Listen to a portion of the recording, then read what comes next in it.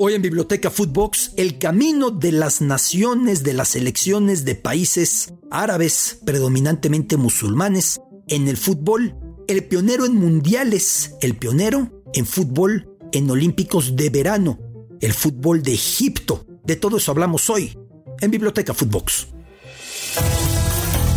Biblioteca Footbox, especial de Qatar, con Alberto Lati, un podcast de Footbox.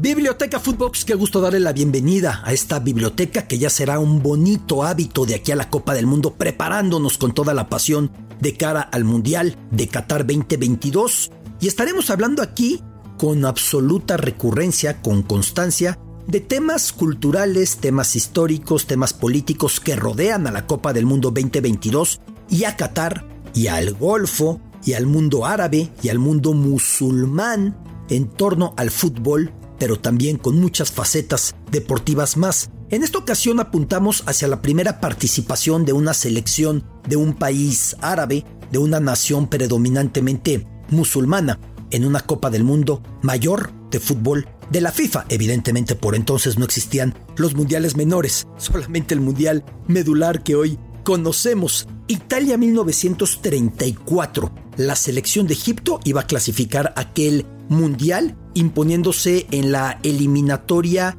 nada menos que al mandato palestino, un equipo conformado por jugadores, por futbolistas judíos que iban surgiendo de la sociedad deportiva, de la sociedad atlética Maccabi, y al tiempo también con algunos inmigrantes británicos, muchos soldados, muchos exploradores, muchos enviados por la reina británica a estar en ese mandato palestino, cuya bandera de hecho incluía en la esquina superior izquierda la Union Jack, esa poderosa bandera británica. El equipo del mandato palestino que terminó por enfrentarse a Egipto, los dos tenían que haber jugado también contra Turquía. Una Turquía que en otra biblioteca Footbox ya hemos explicado que a inicios del siglo XX los musulmanes en Turquía tenían prohibido jugar fútbol, pero para cuando vino la eliminatoria del Mundial de 1934, ya se jugaba fútbol en Turquía y terminan por abandonar por cuestiones económicas, por no tener recursos. Muy reciente el conflicto con los griegos, muy desgastada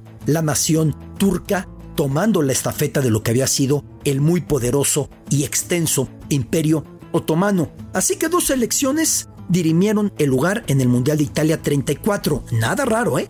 En aquella Copa del Mundo del 34, la mayoría solamente tuvo que vencer a un rival o como mucho a dos para ganarse su plaza en el Mundial. El caso de México lo hemos explicado en otras ediciones de Biblioteca Footbox, en pasados podcasts. México en principio solo tenía que derrotar a Cuba. Fueron 3 partidos en el entonces Parque Necaxa, en la calle Obrero Mundial. México los ganó, lleva al Mundial. Estados Unidos se inscribió tarde y dijeron pues que México también se enfrenta a Estados Unidos, y Estados Unidos nos eliminó. Pero la mayoría para aquella Copa del Mundo, que todavía no tuvo una gran participación, mucho más que en el 30, a la que fue el que quiso. 13 naciones aceptaron la invitación y participaron. Para este caso fueron muchas más, pero no tantas como para hacer las larguísimas eliminatorias que luego se han hecho, pues lo normal, lo común para acceder a una Copa del Mundo. Quedaron en el sector Egipto, el mandato palestino, y Turquía. Turquía abandonó, así que serían 2 partidos. Primero, en el Cairo, en el estadio de las fuerzas británicas que tenían una gran presencia en Egipto, y por eso los egipcios habían empezado a jugar fútbol. Egipto se impuso 7-1 al mandato palestino.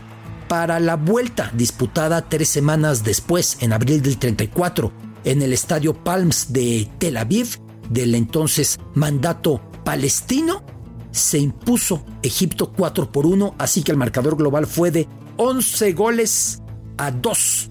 Ni más ni menos, su gran estrella era Latif, futbolista Latif, que anotaría 3 goles en aquella eliminatoria, y así Egipto iría a aquel mundial. Otros 5 goles haría en aquella eliminatoria el Tesh, delantero egipcio que es reverenciado. ¿Qué pasaba en aquel momento? ¿Qué pasaba en aquel momento en el fútbol egipcio? Pues había 2 equipos medulares. Uno era llamado Rey Farouk, tal como el rey, aquel que tiene una de las frases más repetidas cuando se habla de la monarquía y lo anacrónica o la manera en la que va caducando el contexto de los reyes. El rey Farouk decía: en el futuro solo quedarán 5 reyes, los 4 de los naipes, los 4 de las barajas, y el de Inglaterra. Eso decía el rey Farouk, que daba nombre al entonces club Zamalek. El Zamalek ya tenía como acérrimo rival al conjunto del Al-Ahly, que era antisistema. El Zamalek era pro-inglés, era pro-occidental. El Al-Ahly era indomable, era antisistema. Siempre fue así, y de ahí vino el derbi del Cairo. Son los 2 máximos ganadores en la historia de la Champions africana. En el Al-Ahly desarrollaría su carrera precisamente Mahmoud Mokhtar el Tech, este hombre que hiciera 5 goles para el conjunto egipcio frente al mandato palestino en esa eliminatoria para el Mundial del 34. Poco antes, Egipto ya había acudido a su primera edición de Juegos Olímpicos de Verano, al torneo de fútbol. Entendamos que en los años 20 el torneo de fútbol olímpico era considerado el Mundial de Fútbol.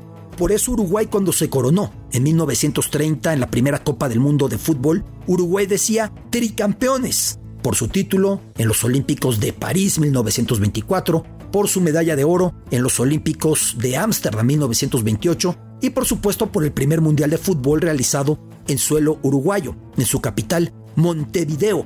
Así que en los Olímpicos de verano, Egipto ya había aparecido. Acudió Egipto nada menos que a los Juegos realizados en 1920 en Amberes. Le tocó enfrentar a la selección italiana, que aún no era una potencia. Le tocó enfrentarla en la primera ronda. Cayó 2-1, llegó a estar empatado a 1 y quedó fuera. Así eran los torneos de fútbol en la época. No nos sorprendamos, no había fases de grupos. Todo heredado por la FA Cup inglesa, de eliminación directa, de knockout, de ganar o morir, de pierdes y te vas. Y Egipto perdió frente a la selección italiana. Finalmente, después de aquel partido, 4 días después, en la misma ciudad de Amberes, en el mismo estadio olímpico, Egipto se enfrentaría a otro perdedor de la primera ronda, la selección yugoslava, que había sido goleada por la checoslovaca. Yugoslavia, que en ese momento era el reino de serbios, croatas y eslovenos, aunque alineaba a casi puros serbios. Todavía en Amberes 1920 accedieron algunos croatas a acudir. Para la Copa del Mundo de Uruguay 10 años después, los croatas dijeron: no jugamos con los serbios. Y fue una selección meramente serbia la que fue a la primera Copa del Mundo. Bueno, esa Yugoslavia que había perdido en la primera ronda se enfrentó a Egipto, y como fue en el Estadio Olímpico, y como fue en Amberes, y como fue en tiempos en los que los olímpicos seguían desarrollándose, muchos dijeron que era el duelo por el 7º o el 8º sitio. Nada de eso. Eso no existía. Eso a nadie le importaba. De hecho, en aquella edición olímpica tampoco se había disputado un partido para dilucidar al 5º lugar o al 6º mundial. Apenas se había realizado uno para definir quién era plata y quién era bronce, en el que se enfrentaron nada menos que españoles y holandeses, pero no existía la tradición de jugar por una plaza como la 7ª o la 8ª. Y en ese partido se impuso el conjunto egipcio a la selección del reino de serbios, croatas y eslovenos, lo que iba a ser Yugoslavia. Esa fue la primera participación de un país predominantemente musulmán, de un país árabe, en unos Juegos Olímpicos de verano, en fútbol, Amberes 1920, y después el mismo Egipto, en Italia 34, tendría la primera participación en un mundial, un hito al que se irían sumando de a poco otras naciones, porque esto iría cambiando a gran velocidad. La primera selección asiática, porque Egipto evidentemente es africano, la primera selección asiática en un mundial sería en la Copa de Francia 1938, por conducto de lo que hoy es Indonesia. Después tendríamos que esperar para tener a una selección árabe en una Copa del Mundo árabe asiática hasta 1950. 1982, porque en el 78 evidentemente estuvo la selección de Túnez, que es árabe, como Egipto, pero no es asiática. Para 1982 acude Kuwait y se da el célebre episodio del jeque kuwaití, que luego en la invasión iraquí, en los conflictos ya de Saddam Hussein tomando Kuwait a principios de los 90, moriría en aquellos combates, en aquellos bombardeos, en aquellos ataques. Este jeque que entró exigiendo que se anulara un gol de Francia y que increíblemente el árbitro concedió y le anuló un gol a Francia bajo presión de aquel jeque. Así empezó esta historia. Pero si vemos a los equipos de países árabes, asiáticos, en la Champions del continente, pues no la ganaron hasta que lo hizo el conjunto del Al Hilal en 1987, ni más ni menos. Y si seguimos avanzando y vemos la Copa Asia de Naciones, no la ganaron hasta Kuwait en 1980, el mismo Kuwait que luego tendría el equipo calificado al Mundial del 82, muy pegado a eso. Arabia Saudita tardaría en surgir. Emiratos Árabes Unidos tardaría en surgir. Emiratos aparecería en el Mundial en el 90. Arabia Saudita iría al 94 con el celebérrimo gol de Saed Al-Owairan, driblando a todo el equipo de Bélgica para anotar maradonianamente. El mismo Al-Owairan, que luego estaría en la cárcel por violar preceptos musulmanes, sería encarcelado. Este gran crack de la selección saudí árabe. Un camino largo hasta llegar a la coronación de Qatar en la Copa Asiática en 2019. Un Qatar que no pintaba en ninguna instancia deportiva. Un Qatar que no tenía ninguna importancia para el fútbol. Un estado que apenas estipuló su independencia, la declaró en 1971, aunque ya como protectorado británico había gozado de cierta independencia al menos los 40 años anteriores, pero la independencia catarí está fijada en 1971. Es por ello el país más joven que va a recibir un mundial. En algún otro podcast yo decía que Qatar ha sido el país que ha dispuesto de más tiempo para organizar una Copa del Mundo.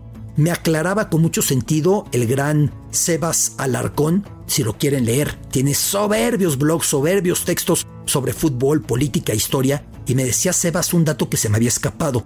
Para la Copa del Mundo de 1982, España contó con muchísimo más tiempo para organizarla, porque se dio una circunstancia que se había estipulado ya cierto tipo de rotación de sede a sede mundialista, y entonces al querer el Mundial del 74, tanto Alemania Federal como España entraron en cierta polémica para organizar el Mundial del 74 hasta que decidieron en el Congreso de la FIFA en 1964 que iban a conciliar. Así que el Mundial del 74 sería para Alemania y el del 82 sería para España, es decir, los siguientes dos mundiales a disputarse en Europa, porque 78 iba a ser en Argentina, porque 70 iba a ser en México. Así que España dispuso de 16 años para organizar aquella Copa del Mundo, desde el 66 que se oficializó su sede, aunque desde el 64 ya estaba palabrado con Alemania que el 82 era para ellos. 18 años que tuvo España para organizar aquel mundial. Ahora Qatar ha dispuesto nada menos que de 12 años, el largo camino desde el polémico encuentro de la FIFA en 2010, en el que se entregó la sede del Mundial de 2018 a Rusia y 2022 a Qatar. Además, otro dato relevante, esto sí, es el país, con diferencia, más pequeño que ha organizado la Copa del Mundo. Así que esa Qatar es la que va a recibir el Mundial. Esa Qatar que apenas se ha abierto al contexto deportivo.